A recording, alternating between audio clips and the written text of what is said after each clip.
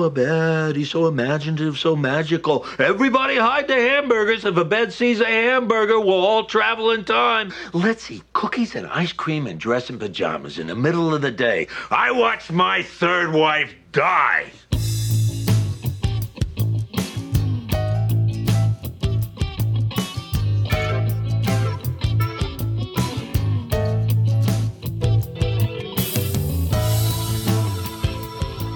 Good morning, Greendale. I'm Ben. And I'm Mike, and here are your morning announcements. Today we're talking about Community Season 5, Episode 7, Bondage and Beta Male Sexuality. But enough about our hosts. Why don't we get into the show?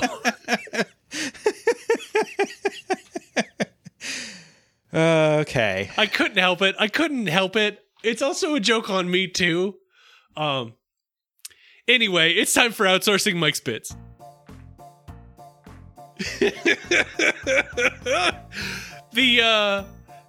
There's a little bit of anger coming off of Ben right now, and I don't blame him. You know, it's but when you have a podcast that has Outsourcing Mike's Bits, you got to know who you are. Give me the shuffle and the stupid question. All right, that good shuffle. Again, not Foleyed. Oh, yeah. Welcome to what will most inevitably be the absolute most combative episode of Good Morning Greendale that's ever been recorded. We're starting off on a good note. Oh God. This is possibly the best one for this episode. Okay. Or probably the worst. I don't know. Now, Ben, would you rather spend a year living at a nudist colony or within the Amish community? Naked or Amish? I mean, so originally I was going to say this is a very easy question to answer because, like, you know, it's no secret here on this podcast. I've done the Portland Naked Bike Ride every year since 2017. So I don't have a problem with that. And I do love my internet quite a bit. True. But also, the world is a mess. To quote Sebastian the Crab in the 1989 film The Little Mermaid, the human world is a mess. Fair. I imagine they also say it in the upcoming one, but we haven't seen it yet. And so most of that mess comes from the fact that I am tied to my phone all the time and get constant updates about how everything is on fire forever. Including the actual wood. So yeah. I wouldn't really mind. Like it would take. I'd have a withdrawal period for sure. But there's a part of me that's like, Ben, just go hang out with the Amish for a bit. Like, get digital detox, man. Just like get away. But in reality, I don't think I could make it a whole year. But I could do a year at a nudist colony. That wouldn't be a problem for me. I'd be fine with that. Part of me is like, when you leave, you'll have to be like dragged out of there. Like, no, take these pants off of me. Mm-hmm. I don't want them. They're constrictive. I mean, I did one day go to put on my pants, and as I put my leg through the one of the leg holes in the pants there, a spider came out of the bottom, and at that point, I was just like, maybe I never want to wear pants again because pants are just a trap, and I wouldn't have to deal with that if I just never wore pants again. I feel like this is a Spider-Man villain origin story. You know, Nude Man was like, because there were too many spiders in his clothes. He was bitten by a totally normal spider in his pants and was just like, I'm never wearing pants again.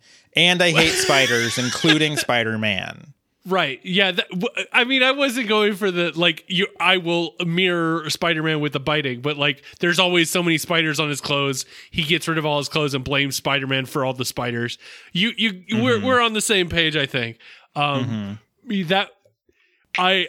Marvel, please contact at Good Greendale so we can write this Spider-Man comic for you, and then immediately have it pulled from shelves.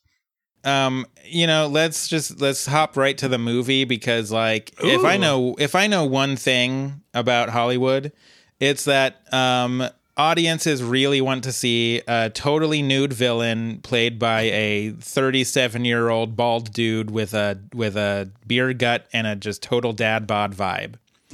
That's exactly what Hollywood wants right now, because the reason they keep rebooting everything is because they just don't know what they want. But you know what? But this is what they want. We found totally butt naked playing the villain.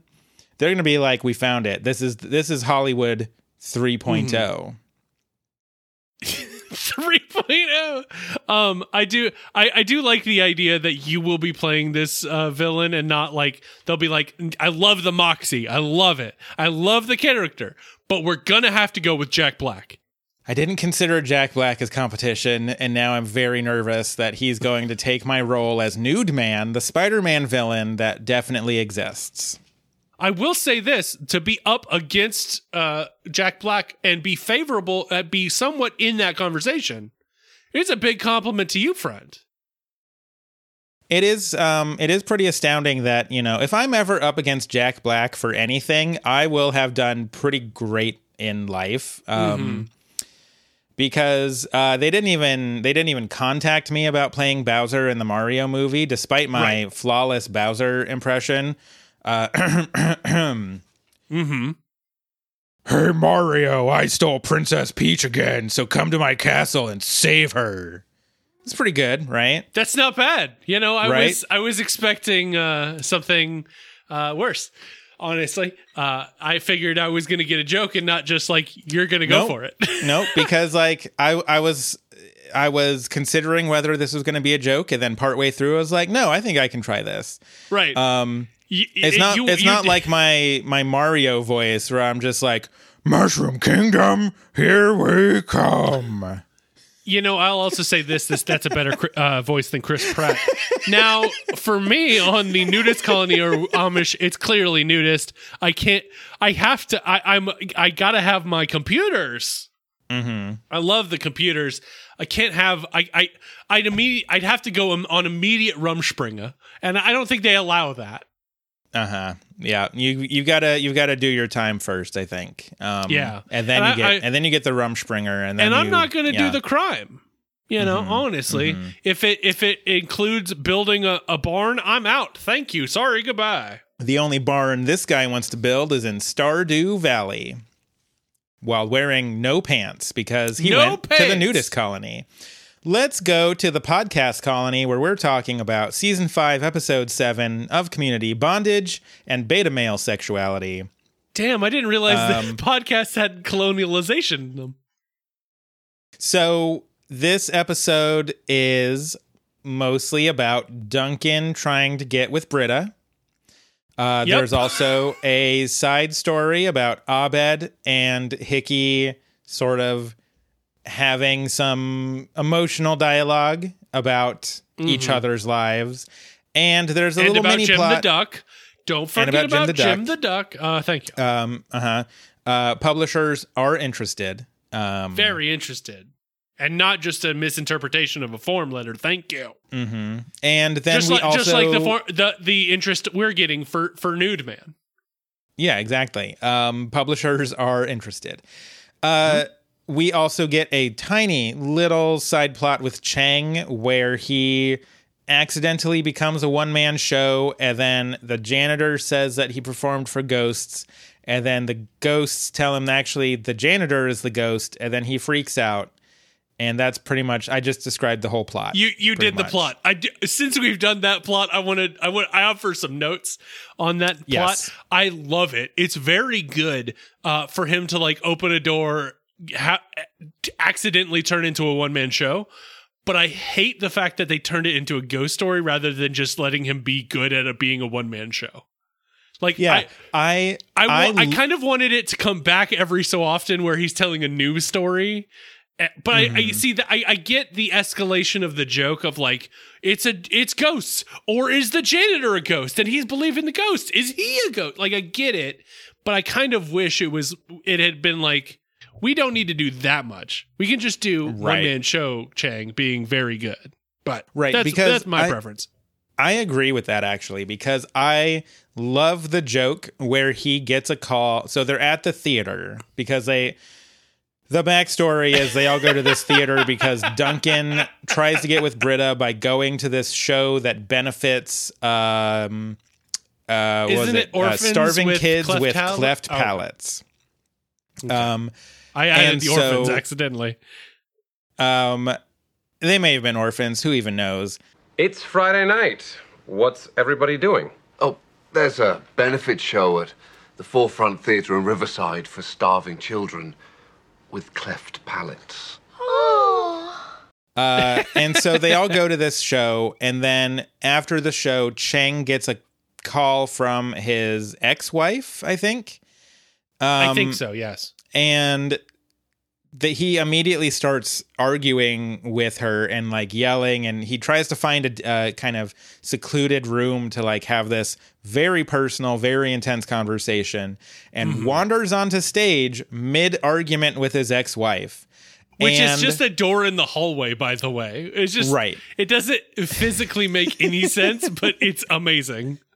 And I love this as a joke because I mean, this especially has to be true for people who are writing the show and making the show because, you know, they're all LA people, right? Like, if you ever talk with someone, even, I mean, I was going to say in the industry, but even just like, you know, who live in LA, like everyone in LA knows someone where you've had to go to like their one-man shows. Maybe you've put on a one-man show yourself.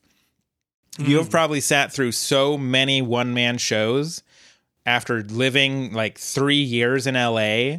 Like it's got to be so many one-man shows. And so I just don't understand how they keep getting the space to do it. Ghosts. There it is. So you have to be watching all these one-man shows. So I have to imagine tons of people working on this show have been to one-man shows that start with like in media res, just like an argument on the phone, or just like someone walking on stage like just after a fight with their ex or mother or, you know, whatever. And just the setup to this is like, this is someone's lived experience of being, maybe they did their one-man show like this, but probably they've been to a one-man show where like it starts like this and we're just living their experience now. And so that level makes it feel so real in a way Community often doesn't feel real. Yes, And absolutely. so the fact that he just has this argument and then hangs up the phone and then the audience claps, and at that moment he realizes he's doing a one-man show. And then he turns into it. He steers into the skid, which is the best part of that entire, like the subplot is great. And I wish it was, you know, like I've already offered my reasons for it to change. But man, the moment he realizes he's doing a one-man show and instead of freaking out, he kind of like, well, I'm going to tell you a story about when I was a kid. It's like, it's like perfect. It's absolutely perfect. This is not happening to you, okay? It's happening to us. Well, you called me. Well, then let me be the one to do this.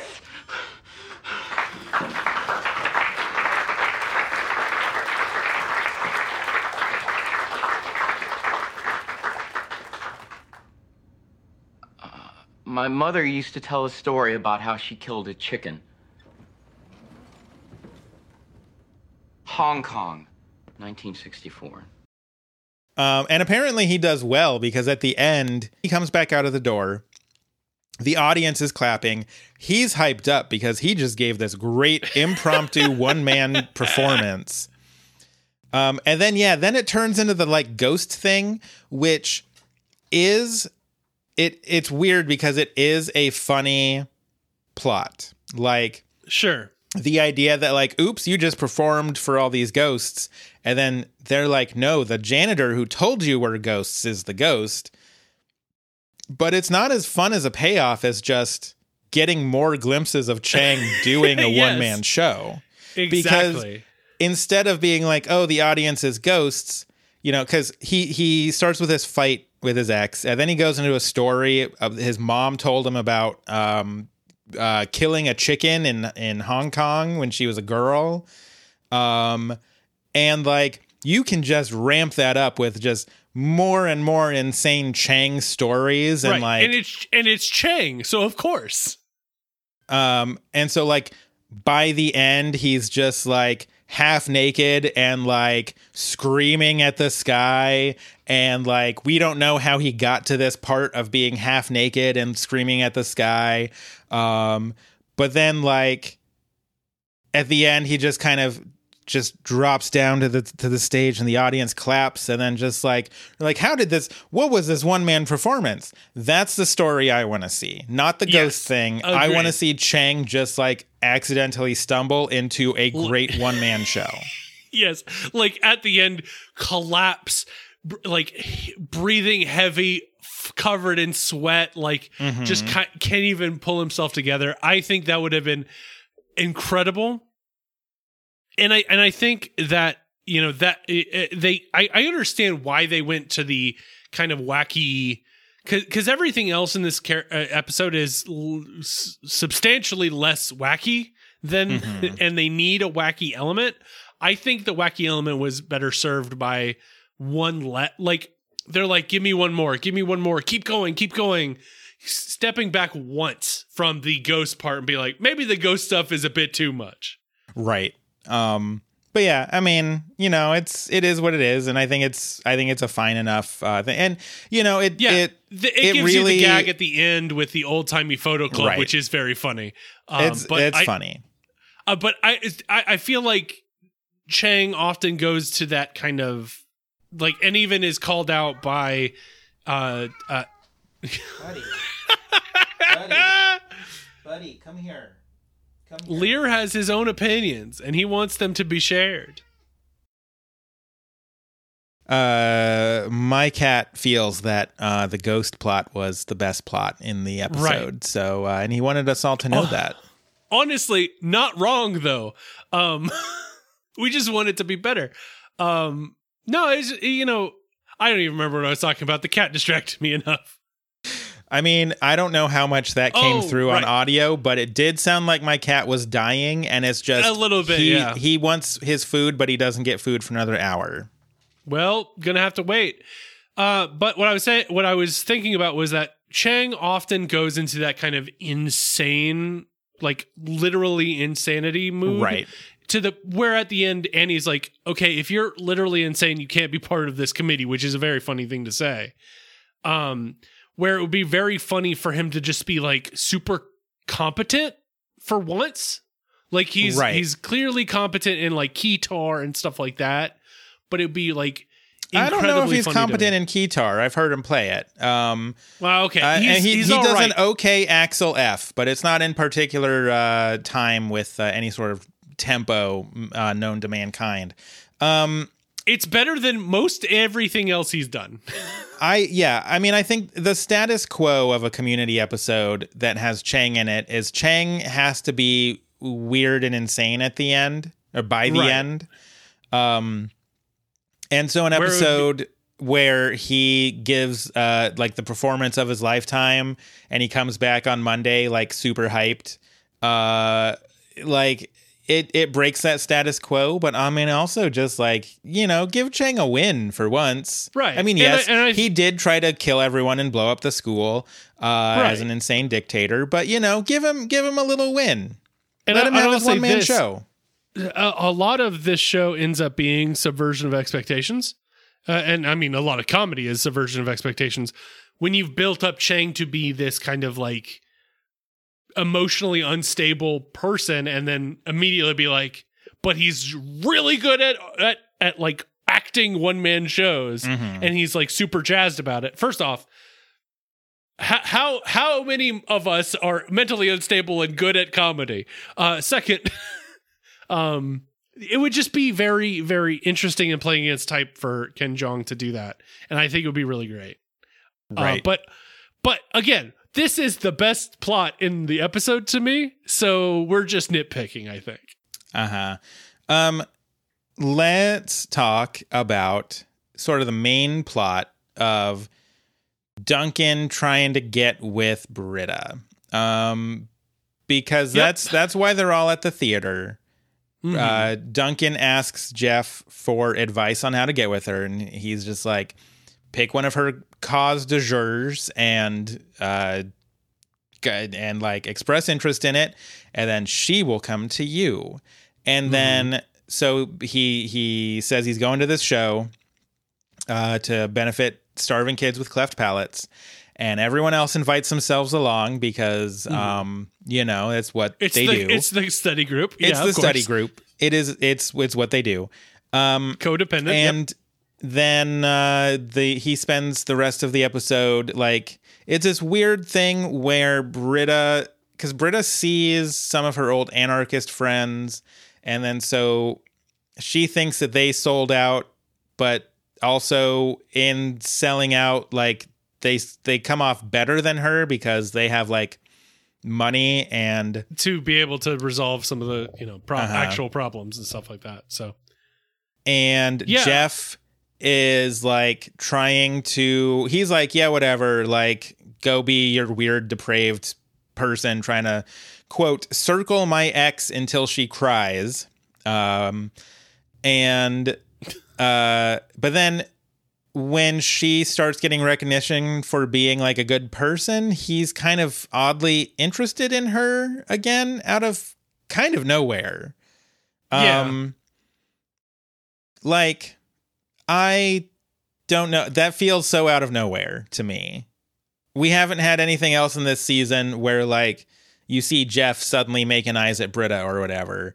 He's just like, oh, she's showing competence in a thing, and Duncan is interested. Therefore, I'm interested. It very much feels like, but she's mine. I have to do that, right? Like a possessive thing rather than anything else. Then, like, that's actually real, and even to the point where I don't remember which one of them mentions it, but she's like, she's her own person. Jeff does, because he's actually like grown as a human being somewhat, surprisingly. Also on this, I do want to raise the question as to whether or not this episode was sponsored by Casio, because as a person who became a watch guy, hashtag watch guy, I noticed pretty early on that Duncan is wearing a Casio G-Shock, which is like they're like Casio digital watches that are really rugged and impact proof, and I'm pretty sure I know what they look like, but I'm just gonna do a quick Google.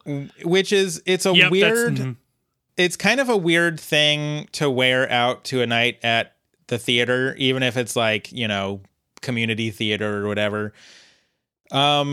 But also Duncan is a big enough dork that like I think he could probably pull that off. But then oddly, Jeff is also wearing a Casio G-Shock, and there's a whole plot point where he's like, okay, well, I'll tell you what, you have until like 11 or whatever time to go after Britta, and if you don't get her by then I'm going after her. And so we see a very specific shot of the Casio G-Shock. A watch that I have never seen Jeff wear ever in the history of Community. A watch that, based on all of the other watches I have seen him wear on Community, is not his style. It is not a watch built for style. It's a watch built for nerds and people who like go hiking every weekend because like it's built to be like rugged. Why is he wearing a Casio G-Shock? Why are they both wearing a Casio G-Shock to this theater event? Unless the episode was sponsored by Casio to sell G-Shocks. What do you think, Mike? Certainly You're like, there is I know what you're thinking, and it's get me out of this podcast. It's turned into a Watch Guy podcast. No, But beyond that, what do you think?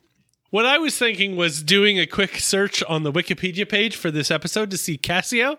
It does not exist. So I don't. Yeah, I checked Wikipedia. I checked the internetmoviedatabase.com. There is no mention of this episode being sponsored by Casio. I'm going to do a whole ass Google search right now. Dun dun dun Was dun. Community Season 5 episode what is this? 7? Yes. Sponsored by Casio.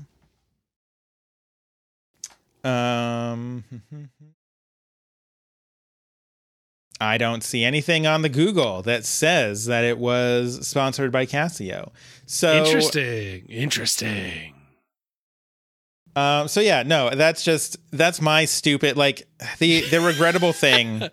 Your fixation of the week. There are three regrettable Ben's things about becoming fixation a of watch the guy. week. The first regrettable thing is that you have to declare yourself as a watch guy. And that's Hashtag watch guy. That's never going to like make anyone think you're cool or interesting. The second is that you will spend at least a little bit more than you've ever expected on watches. Sure. The third, as a watch guy, you got to have the best. You got to have the best. And I certainly do not have the best because I don't make that kind of money. And even if I did, it's none of my watches are that expensive. No. The third is that you will spend way too much time every single time you see a watch in a television show or movie going, hey, what's that guy wearing? Hey, what is that? Like I have not brought up many of the garish and gigantic watches that Jeff Winger likes to wear. Sure. But I have noticed every single one of them. Zooms in up on. That's true. This one, though, zooms in on it very closely to show you. Uh-huh. Well, it zooms in on it, and also it's a freaking Casio G-Shock, a ridiculously identifiable watch at a distance. Sure.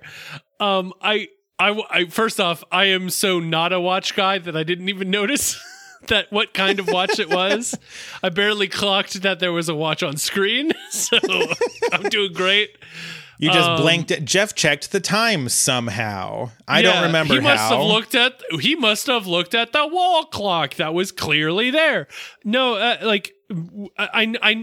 recognize that it was a digital watch he checked. Uh-huh. I think the important thing is because I think he said it's an hour. I'll give you an hour. Mm-hmm. And then I'm on it. And then he must have set something on his Casio G-Shock for being like, give me an hour. Uh-huh. A thing that you can definitely do with a Casio G-Shock. I don't know if you can or not. I don't. Who knows? And I'm sure like a digital watch is not that different than a digital watch. But like set an hour on it and then it goes off at the time, and it's very clear to be able to. The reason he's wearing that, or at least in my opinion, is that the filmmaker's like, how are we going to show that an hour is coming due? It's like, I don't know, have him wear a digital clock or watch that had an hour on it. And I don't think they thought too much more about that. Probably not. They probably thought one tiny iota a bit about it, and here I am on a freaking a stump speech about Casio G-Shocks. I will say... tiny iota? That guy could play. Thank you. I will say, also as a watch guy, if you want to wear a watch and have people be like, oh man, that's cool, that's a great watch. Don't buy a freaking expensive watch, because like the watch I get the most compliments on is my like $20 old school 80s style Casio. It's an F91W. Although I've got the metal version, but same difference. But like when I wear that watch, people are like, "Oh, dude, that watch rules! I love it. It's so classic, and that thing will last forever, and it's so cool." Nobody else has ever commented on like any of my other watches. So that's mine. That's my tip. And if Casio wants to sponsor this episode, get at me, Casio. Yes, please tweet at Good Greendale. Okay, I'm done talking about watches. I promise. I promise I'm not going to turn this into a Watch Guy podcast. Just hold on really quick. Let me look at the time. It's been 30 minutes of watch talk. Just kidding. I mean, if I had set a timer here on my Casio twin sensor watch that I have sitting on my desk here, I could have told you exactly, but I did not. But it makes beeps. Classic beep. Classic beep. Oh yeah, you love it. That's better Foley than the good shuffle of outsourcing Mike's bits. I'm done talking about watches, at least until the next time Jeff wears a ludicrous watch that requires attention. I mean, if he's wearing ludicrous instead of all of his ludicrous his watches, instead of all of his ludicrous watches that don't warrant any attention, because all of them have been ludicrous. Anyways, go ahead. Right. If his watch like leans up and says Luda, I'm gonna say something about ludicrous on his wrist. You know, I love the word ludicrous, and I lament the fact that everyone immediately goes to the musical artist every time I describe something as ludicrous. But here, let me give you but that's my cross to bear. So if I can give you a counterpoint, it's very fun to just be Luda. It's very fun. Look, the thing about living in modern society, and maybe why I should go to the Amish place instead of the nudist place. I like when you describe it as the Amish place as if it's like a subset of the good place. The thing is that modern society just ruins so many like $5 words, because you can't say ludicrous without people shouting Luda. And you can't talk about something happening in a fortnight without people thinking you're talking about a video game. They immediately start hitting the gritty. It's insane. It's wild. I can't believe it. It's just, you know, you can't have any $5 words in this. You want to talk about cancel culture? $5 words get canceled left and right. I'm going to cut that. No. We were going in similar brainwaves because like $5 words, more like $6 words due to inflation. Am I right? Boy, howdy. I started talking about the word ludicrous, and then we got simultaneously satirically political. Fantastic. That was very Catskills of us both. I suddenly regret stopping talking about watches. At least Watch Talk is a differentiator for us in the community sphere. So Britta eventually does cry, just as Duncan predicted, because she has this weird falling out with all of her old anarchist friends who she thinks are jerks, and she also thinks she kind of sucks. And so Duncan is there with his handkerchief and gives her a hug and says, "Hey, let's get out of here." And so they're driving back, and he's definitely thinking about trying to hit that. Right. But then it's Bonetown. It's Bonetown. But then last minute, he's kind of like, you know, I think I'm gonna take you home, because like I think you just need to, you know, you really need to reconnect with yourself, because, you know, I don't remember what he said. It's surprisingly schmaltzy sort of stuff from Duncan about how like Britta needs to have a little bit more pride in herself and like, you know, really respect herself. Basically it comes from Duncan realizing that the only friend he's got is really Jeff, and they're not really all that good of friends. And then decides not to take advantage of her vulnerability in that moment. Mm-hmm. I do want to point out, Wikipedia has a very funny sentence for why Britta's friends have a falling out with her. This soon happens when Britta's friends mock her for maintaining radical tendencies while they have become bourgeois. Okay. It's very funny to me. It's true. It's hilarious, but it's funny to me. So then Duncan drops Britta off at home and he goes back to the bar to just have a drink with Jeff, where they talk about sports cars and I presume also go, hey, samesies, with their Casio G-Shocks, and just talk about watches a whole bunch. And apparently they try to whittle at later on, and they both hurt themselves. Weird choice. But I don't know. That's what manly men do, I guess. I wouldn't know. Manly men gotta just carve things out of wood. It's yep. It's what manly men do. And the only other plot left is the Abed plot, which is fine. Abed, and we're done. Rather than go to this show, Abed wants to go to the premiere of a Kick Puncher movie. He's made the original Kick Puncher costume, not the new one. It's very important. Right. They didn't need to make the remake. He's wandering through the halls of the school at night, being Kick Puncher, and he runs into Hickey in his office. He's also kind of sad that Troy's no longer there. Yeah, he's, like, that's looking true. Over I mean, and being like, this would be something I would be doing with Troy.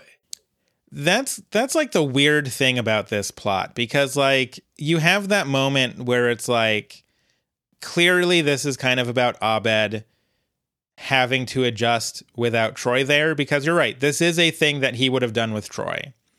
If Troy were there, they would have hung out while Abed built this costume. They would have both gone to the Kick Puncher thing together, and everyone would have been happy.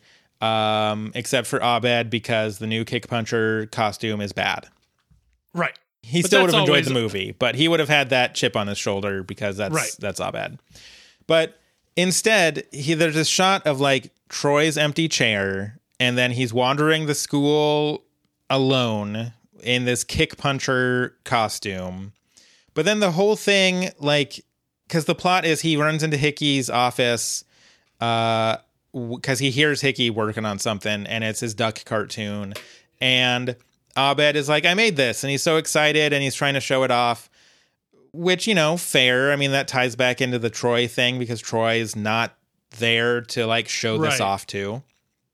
But And also there is a glue gun incident that if he told it would overshadow the story that's happening right now. But I think I'd prefer to see that instead, because that sounds more interesting than this. I do want some info on the glue gun incident. So the last thing he shows is the foam sprayer, which ruins all of Hickey's duck drawings. And Hickey gets mad and handcuffs him to a filing cabinet so that he misses the movie as punishment to finally do what no one else has done, which is to make Abed have consequences. Which, in fairness, very few people have ever made Abed have any consequences of note on this show. That's fair. Yes. I don't know that handcuffing a student to a filing cabinet in the school after hours is really the right way to do it. That's, if nothing else, from a legal standpoint. It seems problematic at the very best. They have some dialogue, and, you know, emotions are thrown around, and there's yelling, and Abed misses his movie, and we get to see Hickey's drawings, which are not good. I would argue that the drawings are good. The scripts are bad. I would say that the drawings are not good. And I would say that the scripts are terrible. Fair. I think we're both on the same point of, like, the one is clearly worse than the other. All of the comics end with the duck either just, sorry, his name is Jim the Duck. Yeah, Jim the Duck, thank you. Jim the Duck either thinks or says aloud, "What the hell?" And that's like the punchline to every comic. Like the first one is like, he's at the grocery store in the express lane, and the checker's like, "Oh, this is only you have 14 items or less," and he's like, "Well, I've got 14 items," and she's like, "Each individual banana counts as one item," and then he's like, "What the hell?" And which is simultaneously, it's simultaneously not a good comic, but also exactly what I expect from about 20% of every comic in the newspaper. Yeah. This reminds me of I never saw that in the See You in the Funny Papers bit, where it's we just did the Funny Papers bit of describing this comic, and it's not funny. I feel like there's stages of reading the comics in the newspaper, because I feel like when you're a kid, you know, you get you swipe the comics from the newspaper, sure, and then you read them all, but really like you're there for like Garfield because he's a fat cat who loves lasagna, and that's like funny to and a hates 6-year-old. Mondays. He hates Mondays. The Mondays are the worst, and lasagna is the best. Exactly. Brought to you by the Lasagna Council. But then you get a little older, and like some of the comics start actually like having meaning to you. Not all of them. Doonesbury was always a thing where it's just like, what is all this? What is all this politics in my? I don't understand any of this. We both went to Doonesbury. Well, yeah. What else are you going to? Because so it's stupid. Why? Who cares? Wedged between a fat cat who loves lasagna and hates Mondays and kicks dogs off of tables, and a Great Dane who runs around and gets into trouble. Wedged right in between there is President Bush. Do you care to comment on latest trends in the war in Afghanistan? Like, what? Why is that in there? Why? I agree. I've never understood Doonesbury. It's so why?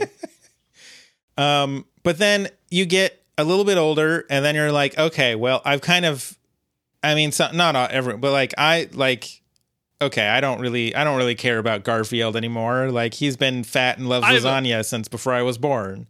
I've grown out of lasagna. Oh, I will never grow out of lasagna. For the record. LasagnaCouncil.com. LasagnaCouncil.org. Thank you. Oh, dang it. You know what? I it's been so long since they've sponsored us, I forgot. So that reminds me, a tangent to my tangent. I tweeted about how I made biscuits and gravy for breakfast on Sunday. Okay. And this Twitter account called like Official Biscuits and Gravy liked it. And I looked at the Twitter account, and it's just a Twitter account that tweets about biscuits and gravy. And it has a website, biscuitsandgravy.org. And my very first thought was like, who the hell does this? And then I remembered that I have a Twitter account called Lasagna Council and own the website lasagnacouncil.org. It's the same bit, right down to the .org. Bit. It's the same bit. And my immediate thought was like, who the hell? What the hell is this? And I was like, oh, right. That's exactly my same bit thrown into my face. Okay, cool. But we just didn't hear the podcast where they came up with the Biscuits and Gravy Council or whatever. So anyways, you know, you outgrow Garfield or whatever, or like you start getting into Zits. It's great. I love Zits still, by the way. Zits was always very funny. Or Foxtrot. I'm a fan of Foxtrot. Sure. Like, I literally pulled up Zits, and it's actually a pretty good comic today. But then, like, you hit a point where you're just like, all right, 4 of these comics are even remotely interesting. 2 of them are funny. Everything else is a waste of paper. That's sort of like I can't believe they used color ink on Doonesbury. That's still my opinion, by the way. They use color ink on that. Come on. So let us know what your favorite comic was and which comics you just never got. If you understand why Doonesbury exists and enjoy it, please tell us about it. Because I just don't get, like, I know I'm an intelligent person. I like to think. I like comedy, but Doonesbury is just a waste of time for me.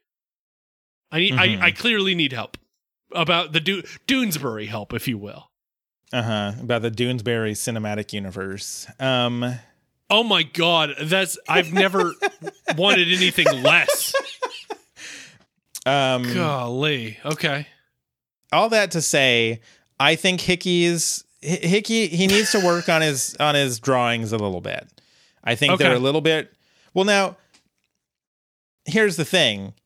Modern comics, it's a little bit rough. If you go back like a bunch of years, I recently saw something about like Cathy comics, and if you go back and look at the original Cathy comics, they are drawn worse than the Jim the Duck. As Cathy went on, it definitely, the production value went up. They were not as poorly drawn as Jim the Duck, but the original, like, look up original Cathy cartoon comic. Oh, I know where it was. I was watching Weird History's Timeline of 1976. That's why I was like, why was I looking up Cathy stuff? And I didn't. I watched Weird Timeline 1976. I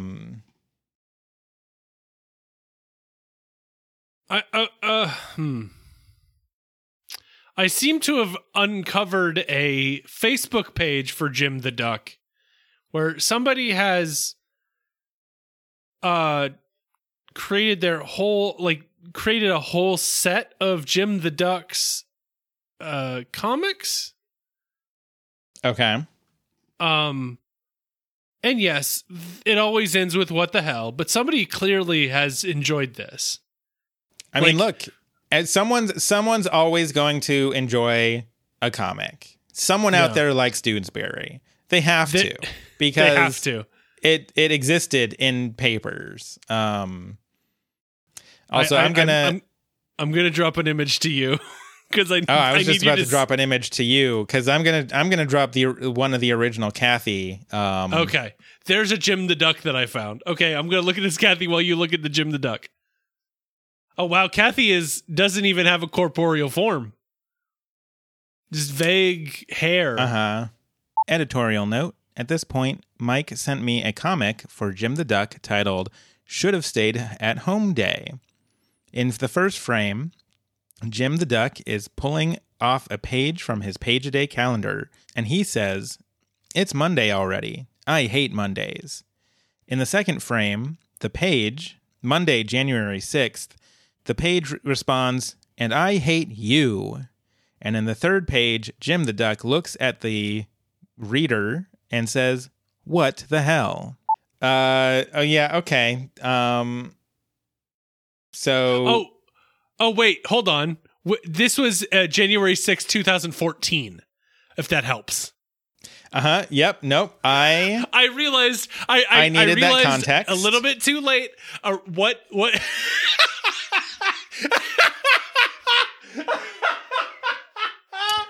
I very much needed that context.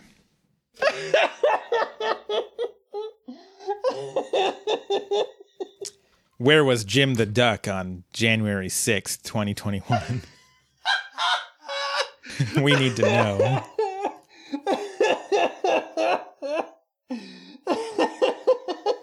God, no. Oh, God. It's a good question, and you shouldn't stop asking it. Oh, I was like, why is January 6th so prominent? Why does it's hitting something in my brain? Oh, well, I'll just send it over to Ben anyway. Thanks, dude. Love it. No, I thought I was giving you the least interesting one, and yet somehow I found the most interesting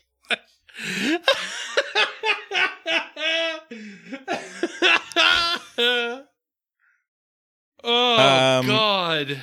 Oh, Lord. So at the time, that got 3 likes on Facebook, by the way. Okay. So 8 years ago. Anyways, all that to say that I think Jim the Duck could probably make it into comics, just because most comics are not good. Yeah. That's my Fair. weird hot take as the kid who always used to grab the comics pages and be like, these are all funny except for Doonesbury, which I don't understand. Even though realistically I'm like 10 and I don't understand half of these, but I'm gonna at least, at least at 10 you can see why the comics are supposed to be funny, even if you don't always like get it. Right. Except like, for Doonesbury, because clearly that Viking shouldn't be going to a mall. Right. Clearly the Family Circus kid runs around a lot, and that's funny. Clearly. That's the joke. I get it.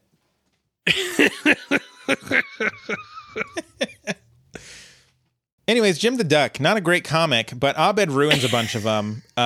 He sure did. He ruins with 5 hours of sticky work glue with his foam gun. And then he gets handcuffed to the thing. They have a whole dialogue about it, and they apologize to each other.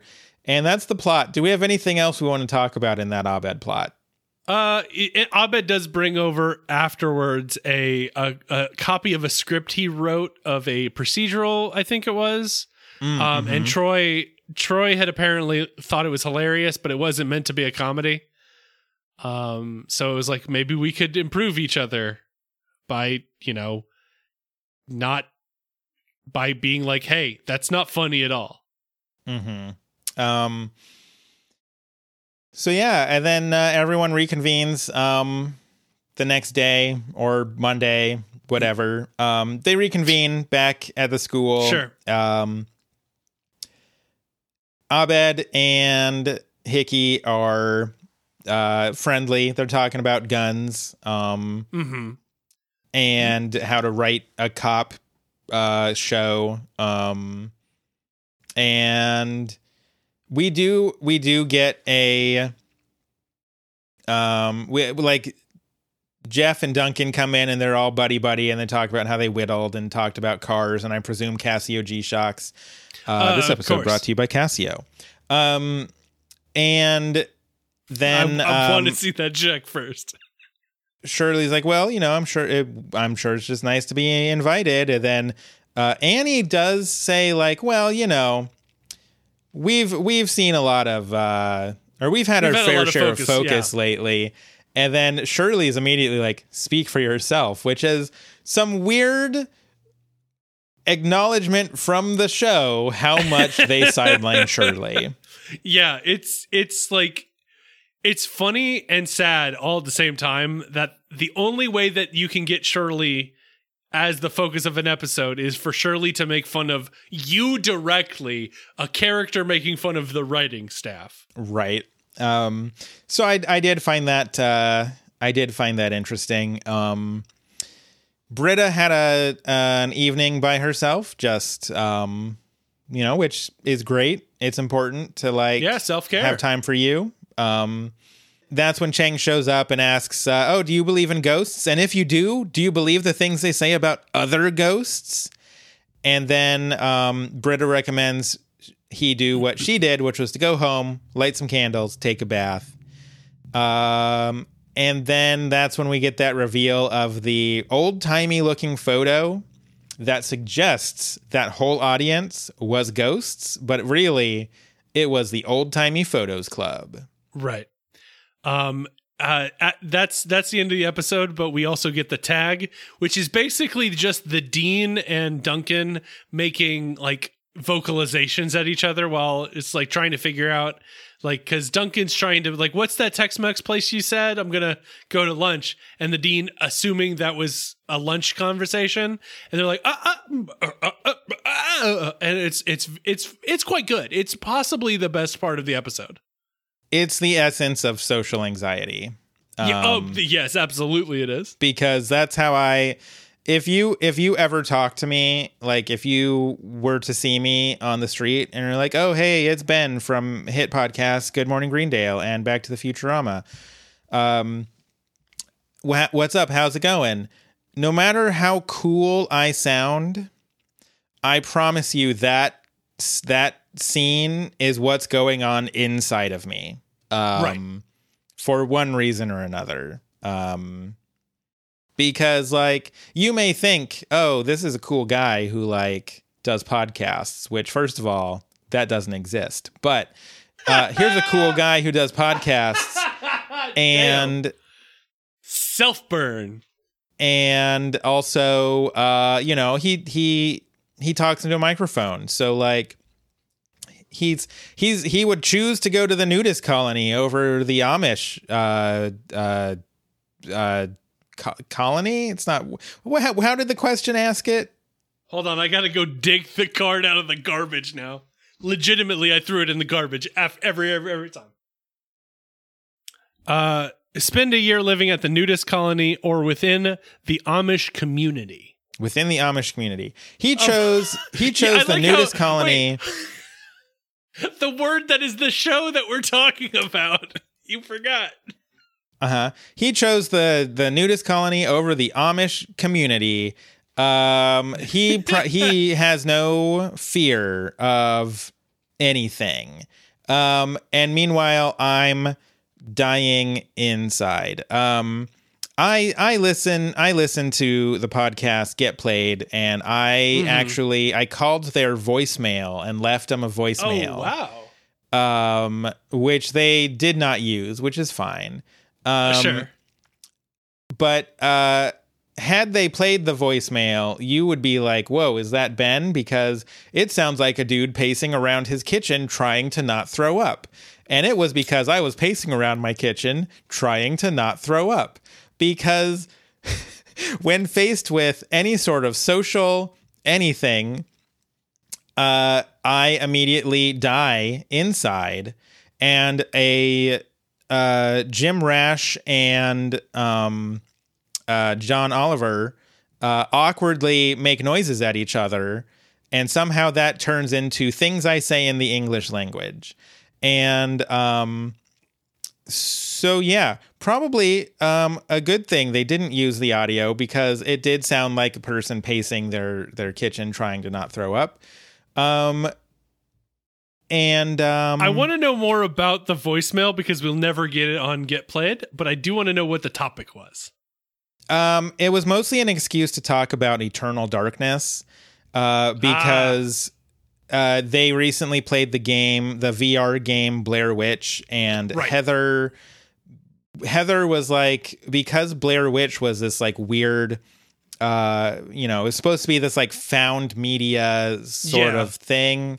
And the game very obviously should have, like, just like the movie played with the format right of film, the Blair Witch game should have played with the format of video games, and like corrupt, which is what like, Eternal Darkness make it did. look like the VR headset's corrupted, or like, whatever.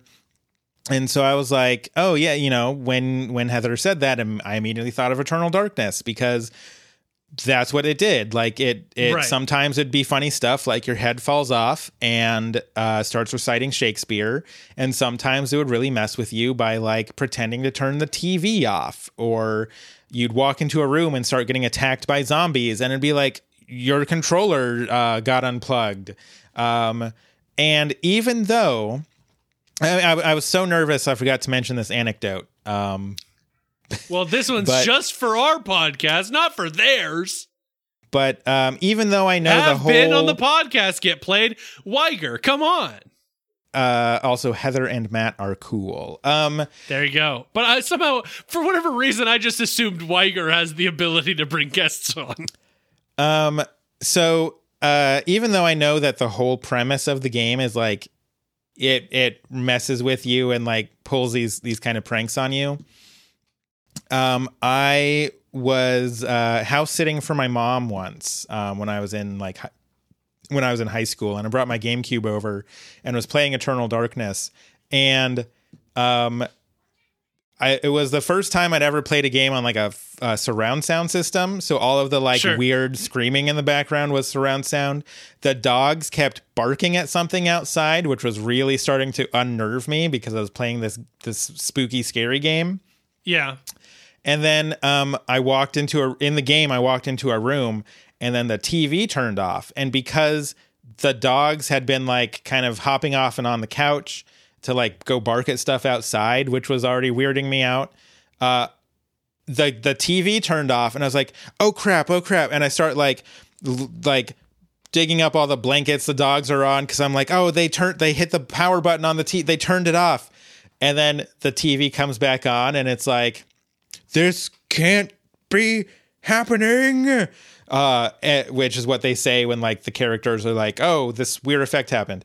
So I was like, oh, damn it, game. You got me. You got me. Dang it, dogs. You got me on the game because of it.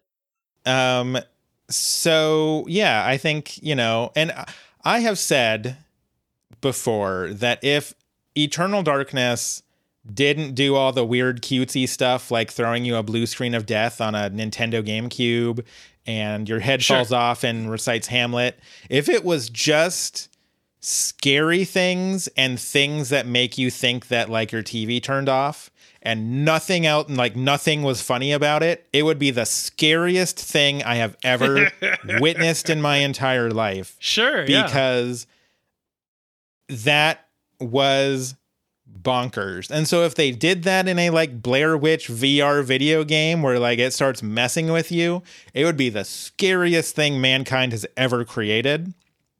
And mankind has created Doonesbury. So I think that's the end of the episode. Yeah. And that means that it is time for Doonesbury. So yeah, now that we're in Doonesbury, I can really let loose on my feelings. This episode's fine. I think the overarching plot of Duncan being an entire like jerk, basically just treating friendship with Britta as a way to get to pants, or the vis-a-vis off of pants. A way to get to pants. Okay. Look, I've had, if you've listened to Back to the Futurama, I've had really difficult time when it comes to pants and shirts and what to describe them as. Next time one of my boys is like, "Yo, I'm gonna go out to the clubs," and I'm like, "Oh, trying to get to pants," and then he'll be like, "Yeah," and I'll be like, "Make sure you bring some condoms. Safe sex is important." I have so many questions, considering I believe I am one of your boys, and I do not go to clubs or try to get in pants. Get to pants. Sorry. Regardless, this is Doonesbury time, so let's talk. Let's get back to business. Literally, let's get back to business because that's what Doonesbury is about. Let's get back to late 90s and early 2000s political discourse in comic form. Go ahead. Right. So yeah, I think because of that kind of like lingering grossness, it allows Duncan growth potential, but I feel like it's just kind of overweighed by how gross, like it feels predatory in a little bit of a way. Not light predatory, if that makes sense. By basically going to try to take advantage of her being vulnerable, which is the definition of predatory. All right, enough of that. Chang doing the one-man show, incredible. Backing off of that into the Ghost, I think we've discussed that at length. I would have preferred what we described of him like doing these wildly outlandish stories and then ending up as like surprisingly has done the most amazing one-man show in the history of the world. And yeah, like the Abed Hickey story kind of exists. It was kind of a way to get something on there for Abed and Hickey that they would never have gone to this show, so that makes sense. But it's it exists. It kind of feels like it's taking up time more than anything else. Like it's clearly we'll put these two together so that they have some kind of relationship, which is fine. It just it doesn't come as gracefully as, I'm going to say this and I might pull it back almost immediately, but when Britta and Hickey make that ally during the Florida's Lava game, that made way more sense than this does to me for that relationship. Okay. So it didn't work for me. Although we did get a lot of Jim the Duck, which is very exciting as always. So yeah, it's an all right episode. It's got funny bits. But kind of overall not really a huge fan of it. I don't know. I was going for a B, but I think, yeah, I mean, it's got Chang doing a one-man show. It's a B minus. I'll give it a B minus because Chang is so good in this episode. Even with the ghost story being not my choice, it's still very good. B minus. And also gotta give it up for the Casio G-Shock. Casio, if you want to advertise on this podcast, let me know. Here are a few interesting facts about the comic Doonesbury. It is still running today. I am regretting saying Doonesbury for the intro of the grade segment. The original launch date of Dunes, Wikipedia describes it as a launch date. I would probably say first publication, but that's fine.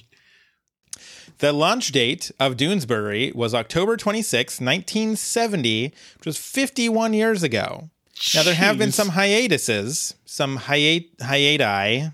Nope.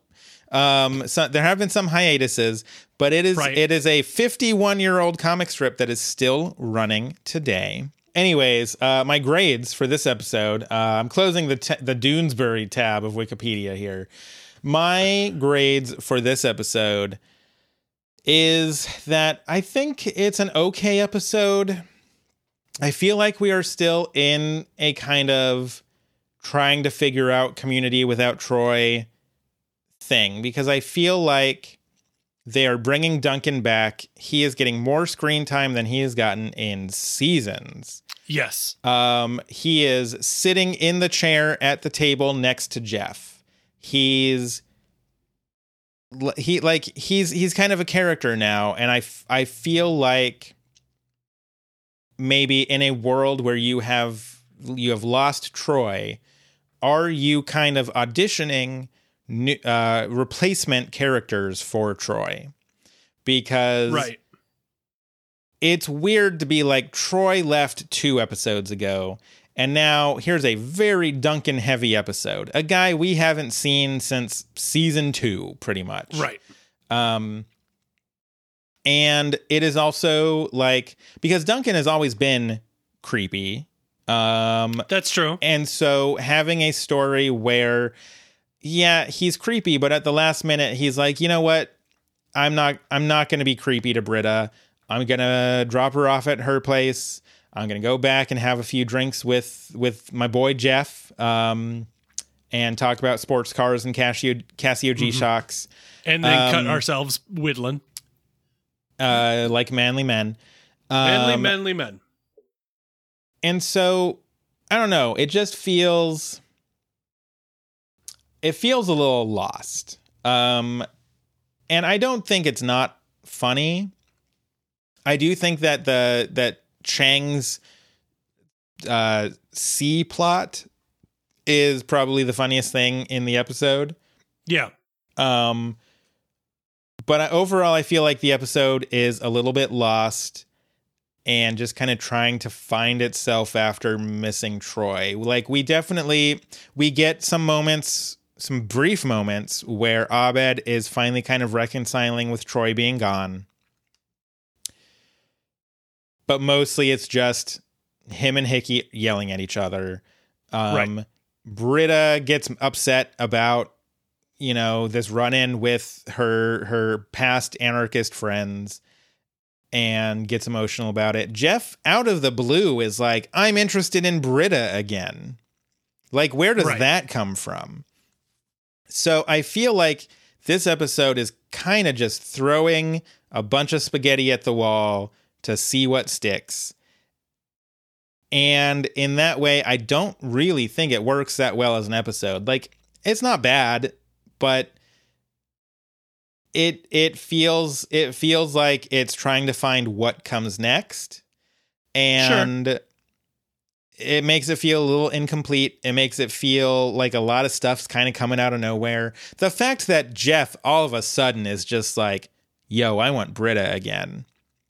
Sure. A thing like, because, yeah, maybe it is just he sees Duncan going after her, which he's always done, by the way. Right. But maybe he sees him going after her and maybe standing a chance with her where he is like, no, she has to be mine. The doggone girl is mine. Right. So it's just weird. I think partially it's because she's in a group where she's a popular person now. She's popular with her old friends, and that is turning him on. But yeah, it's out of nowhere. It's out of nowhere. So yeah, I think it's fine. It's a C. It's got its funny points. I don't hate it, but it feels it's a very lost episode. It's trying to find the path forward. Yeah. And you know, like if they ended up using like if Duncan became a main character, or if we started up another plot where like, Jeff is interested in Britta again, like, spoilers, next episode, he's not, like, it just goes away again. It's weird. It's very weird. So yeah, I'm going to give it a C. Yeah, okay. That I think you're probably right. I'll move down to a C+, because you're right. It does feel disjointed a little bit and throwing everything out. I think I just got blinded by the Chang.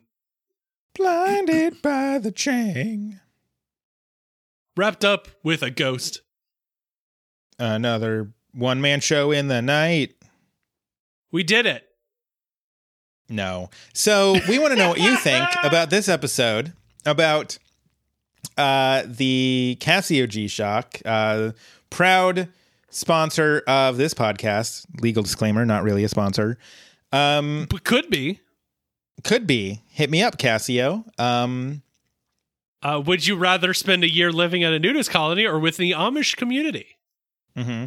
Look, Casio, I have been looking at your Casio Duros. So, like, if you want to send me one of those bad boys, I'll review it right here on the podcast. It will tank all of the listeners of this podcast. No one will listen to it again. But I will do it for a $50 quartz watch, apparently, is what I'm willing to sell myself out for. Welcome to Good Morning Greendale, the best community and watch podcast on the internet. We want to know what you think about Doonesbury, about your favorite comics, your least favorite comics.